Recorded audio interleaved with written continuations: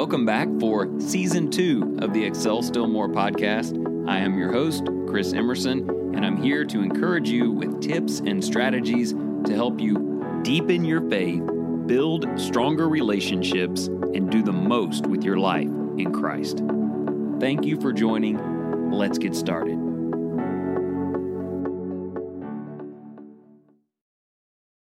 Welcome back. I'm so glad you've joined today. Today's study really goes to the heart of what this entire podcast series has been about. We want to build better lives. We want to make the most of every day, and we want to do the best we can for Jesus. For me, this has always boiled down to not massive things, but little things. It really gets down to the ability to form and maintain good habits, and also minimize and eliminate bad habits. If you and I have the ability to self-assess regularly, what are a few things that I need to be doing better? And then we put into place a strategy and accomplish that, anything is possible. The same for the other side of the coin. If you can self-assess regularly and say, you know what? There are a few things I'm doing I wish I was not doing, and you understood how to empower yourself to eliminate them, clearing space for better habits, the sky is the limit. So that is what today's episode will be about. I've been reading this particular book for a long time. It is quite dense, so I read it a small chapter at a time and then go back and read those chapters again. I'm still not halfway through this book, but I will go ahead and recommend it again. It's called Atomic Habits by James Clear, and it's really good. He does an incredible job of getting to the heart of the way people think and how to change your own behavior. And right about the midpoint in that book, he hits on the number one indicator. If you take control of this one thing, you can advocate incremental and extraordinary change. But if we are not able or willing to take hold of this one element, everything else we try to do is hit or miss and usually ends up as a miss. I want to unpack some of that for you today, give you some practical things to think about. I will cite some examples and statistics from his book, add a few things of my own, and hopefully you will be able to utilize these things right here and now today. But I think I would like to begin with this. You may not be able to do it at this exact moment, but begin making 2 lists in your mind. I want you to make a list today of 3 habits you want to have, or at least you want to get better. Can you do that? Can you write down somewhere, type down somewhere, make a note of 3 things you either want to start doing because you know it's important or you want to do it more? And we're not just talking about once a week going to church. We're talking about a daily exercise, an ongoing life habit. You might be drawn to the negative list of habits to avoid, but start with the positive ones. I mean, it could be simple stuff like, I really wish I was reading a chapter in my Bible every day. Or I would like to see myself fill in that 30 minutes of exercise ring on my watch each day. It could be anything. You make your list, and you probably already know what they are. And then, of course, you need to do the same thing on the other side. List 3 habits you either want to severely minimize, make them less than daily habits or much smaller, and maybe even some things that you want to avoid altogether. I mean, for me, it's pretty easy. I want less time devoted to my phone. There are too many things going on that device, too many distractions. We'll talk a bit about that today. Maybe for you, it's a list of things that need to go that just aren't right. Maybe it fits into the letter P category, like profanity at work, pornography in private, or the peppermint mocha latte at Starbucks. Though you may not have to deal with that one for another couple of months. So I will remind you of this at the end, making those 2 lists, And look, there are 1,000 ways to go about that. But what James Clear notes, and I wholeheartedly agree, is that one thing you do will make more of a difference than anything else. And he builds it in this way. He says, listen, you have 5 senses, these receptors in your senses that take in information and it triggers things in you. Chemically, it triggers things. It triggers impulses, decisions, memories. And you know what those 5 senses are. Most of them are above your shoulders. What you see, what you hear, what you smell, what you taste, and then, of course, the power of touch. We really could do an episode on all 5 of these. I was just thinking today about the power of smell. When my daughter Hannah and her fiance get on one of those baking runs and I walk in the house in the evening and it's freshly baked, I don't even know what it is. I haven't seen it yet, but I smell it and I want it. And it's very hard not to eat carbs when that smell is filling the house. That kind of a thing. I would definitely need to eliminate that persistent aroma from my house if I was going to try to eat better. On the positive side, you could take another sense like hearing. If you wanted to think more spiritually throughout the day, you wanted to praise God more, what if you had a CD or something queued up on your phone for every time you got in your car for the rest of the week, you listened to Psalms of praise? That would change everything because you would hear it and it would trigger things that were in accordance with what you wanted. So all of those would be good. But here is the argument that James Clear makes, and I agree. Of all of the receptors reading the environment in your life, the most potent of them all is sight. You have like millions of photoreceptors. They are reading the room. They are taking in the situation. Sometimes what you see triggers memories. Sometimes it triggers impulses or emotions or responses or habits, some good and some bad. His argument is, until you are willing to design your environment, to control and reorganize visual cues in your life, don't expect habits to change. I don't know where this crazy idea comes from that willpower is stronger than your environment, but I think that's complete hogwash. I mean, listen, you can rely on willpower for a while, but if you think you're going to have enough of that every day to overcome a constant barrage of visuals that are drawing you, that you are having a chemical reaction to, and you're just going to defeat that because of how much you love God, then you would be a fool. Even Jesus talks about this. In Matthew chapter 6, remember when he talked about the eye is the lamp of the body? He didn't say the ear or the nose or the mouth. He said the eye. If your eye is clear, environment, things you're seeing, cues around you, then your whole body is full of light. But if your eye is dark or darkness, what it sees is unlawful and you're surrounded by it, it's only a matter of time before you're dark all the way to the core. So what I want you to begin thinking about is how you can take better control of places where you spend the most time to create an environment for success. Design it, and I'll talk to you about how you do that, but make real architectural content changes that would make the 3 things you listed at the beginning you'd like to do more possible and easy and maybe even automatic. And that stuff that you're trying to stop doing, make it nearly impossible. Make it hard. Make it to where you would have to go out of your way to do it. And then the willpower has help, and you can master those things. I hear people all the time quote 1 Corinthians chapter 10, that the Lord will not give you more than you can handle, and with every temptation he will provide a way of escape. And sometimes I think people use that verse as an excuse not to change what's going on around them, and they just expect that God will open a door. Well, I've got news for you. God will open a door to another room, and you must leave that one and go to the next. In other words, redesign your environment. Change the visual impulses. That is a part of the wisdom of the Word of God. And as James Clear notes, who takes no biblical approaches in his documentation.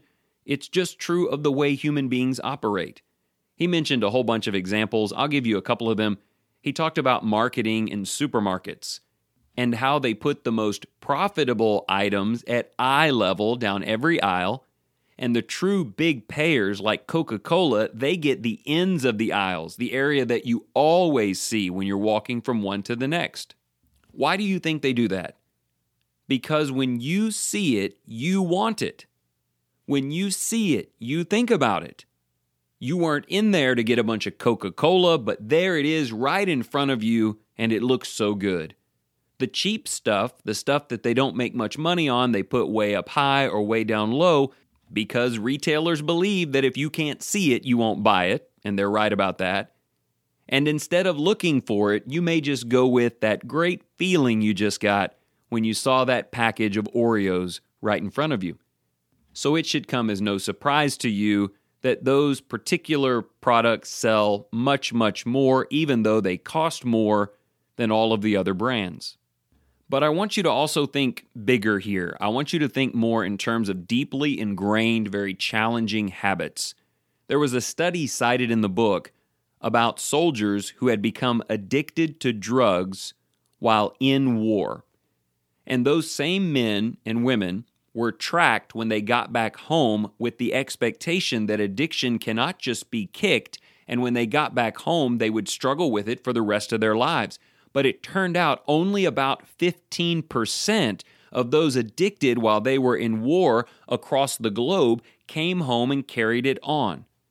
And yet, at the same time, people who get addicted in their home neighborhoods and then go to rehab and learn a better way and then head back into those neighborhoods, it's like 85 to 90% of them return to that addiction. What's the difference? Is it willpower? Is it character? Neither of those were cited as factors. The difference is all of the visual environmental triggers for drug abuse on the other side of the earth don't exist when you get back home. They can learn a new environment which isn't attached to the stimuli of drug abuse, and they tend to do better, unless they go and they search out environments for drugs. However, those who are learning it in their home neighborhood around their friends in their own homes, you can take them to a rehab facility and build a beautiful environment for success, and they will make it until the environment changes back. Until they're at the same bar, at the same street corner, around the same people, and immediately they see it and they're inundated with it and they lose control. We could cite countless studies and give a plethora of examples, but I trust that you understand the point. You probably want to know, how can I use this information? So let's talk about that for the rest of our episode. We could start with the really simple stuff. If you want to eat apples and not Oreos, buy apples and take them home and not Oreos. You're changing your environment. If you must also buy Oreos, put the apples in a container on the bar. Don't argue, well, they'll last longer in the freezer. They'll go bad in the freezer. Put them right there where they are the first thing you see when you're hungry, and if you must have Oreos, put them deep in the cupboard somewhere where you would have to go out of your way to get them. If you want to read your Bible more regularly and spend less time on the cell phone, when you get up in the morning, check the phone, then leave it there. Leave it in the bedroom.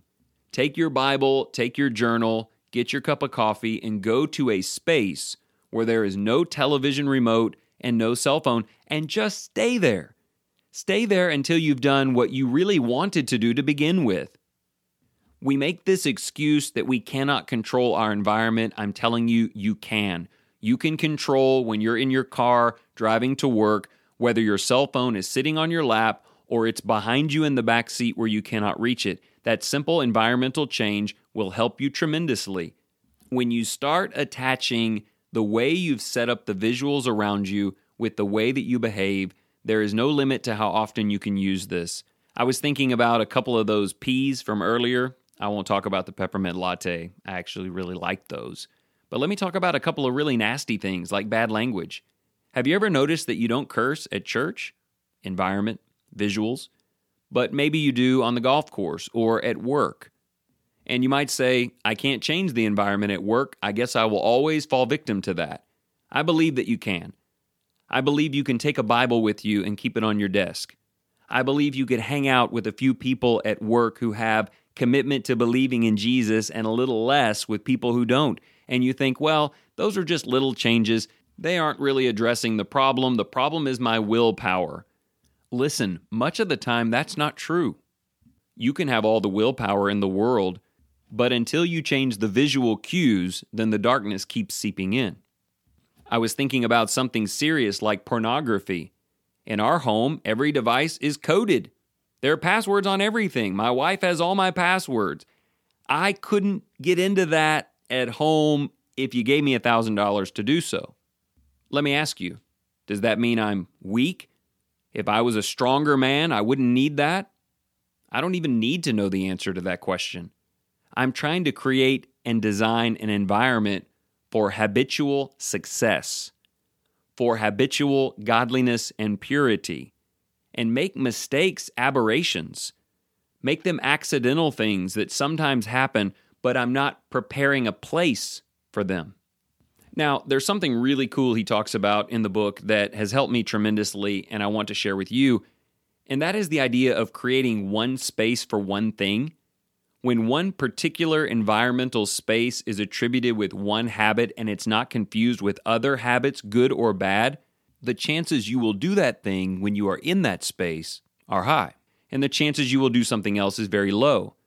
For instance, there is a chair in my bedroom. The only electrical thing near it is a lamp. It is not conveniently placed to view the television, which we do have in our bedroom, although maybe it would be good not to have that. But when I sit in that chair, that is my journaling and reading chair and coffee drinking chair. That is all that I do there. That's what it is for. I don't take my laptop over there.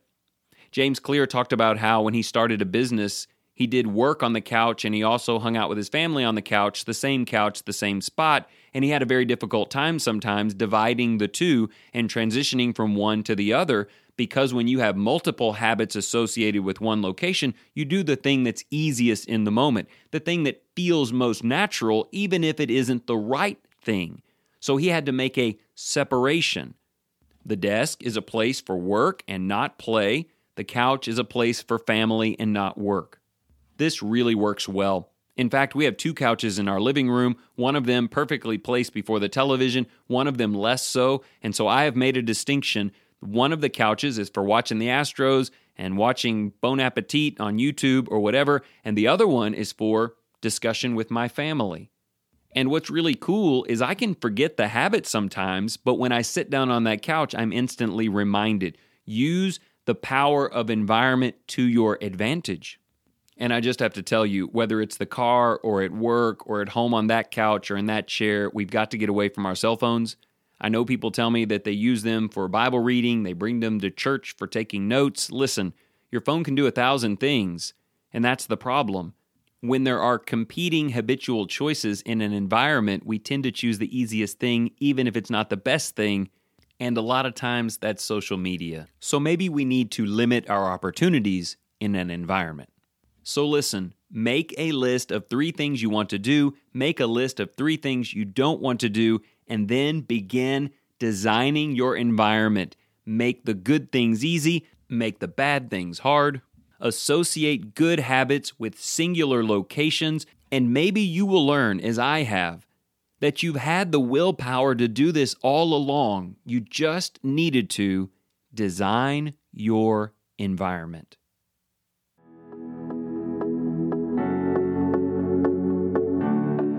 Thank you so much for tuning in today. If you enjoyed the program, please remember to share with your family and your friends. Also, you can go to excelstillmore.life to sign up for emails, order the 3-month journals, or just catch up on old episodes. So until next time, let me leave you with this. Whatever you choose to do today, in the name of the Lord Jesus, excel still more.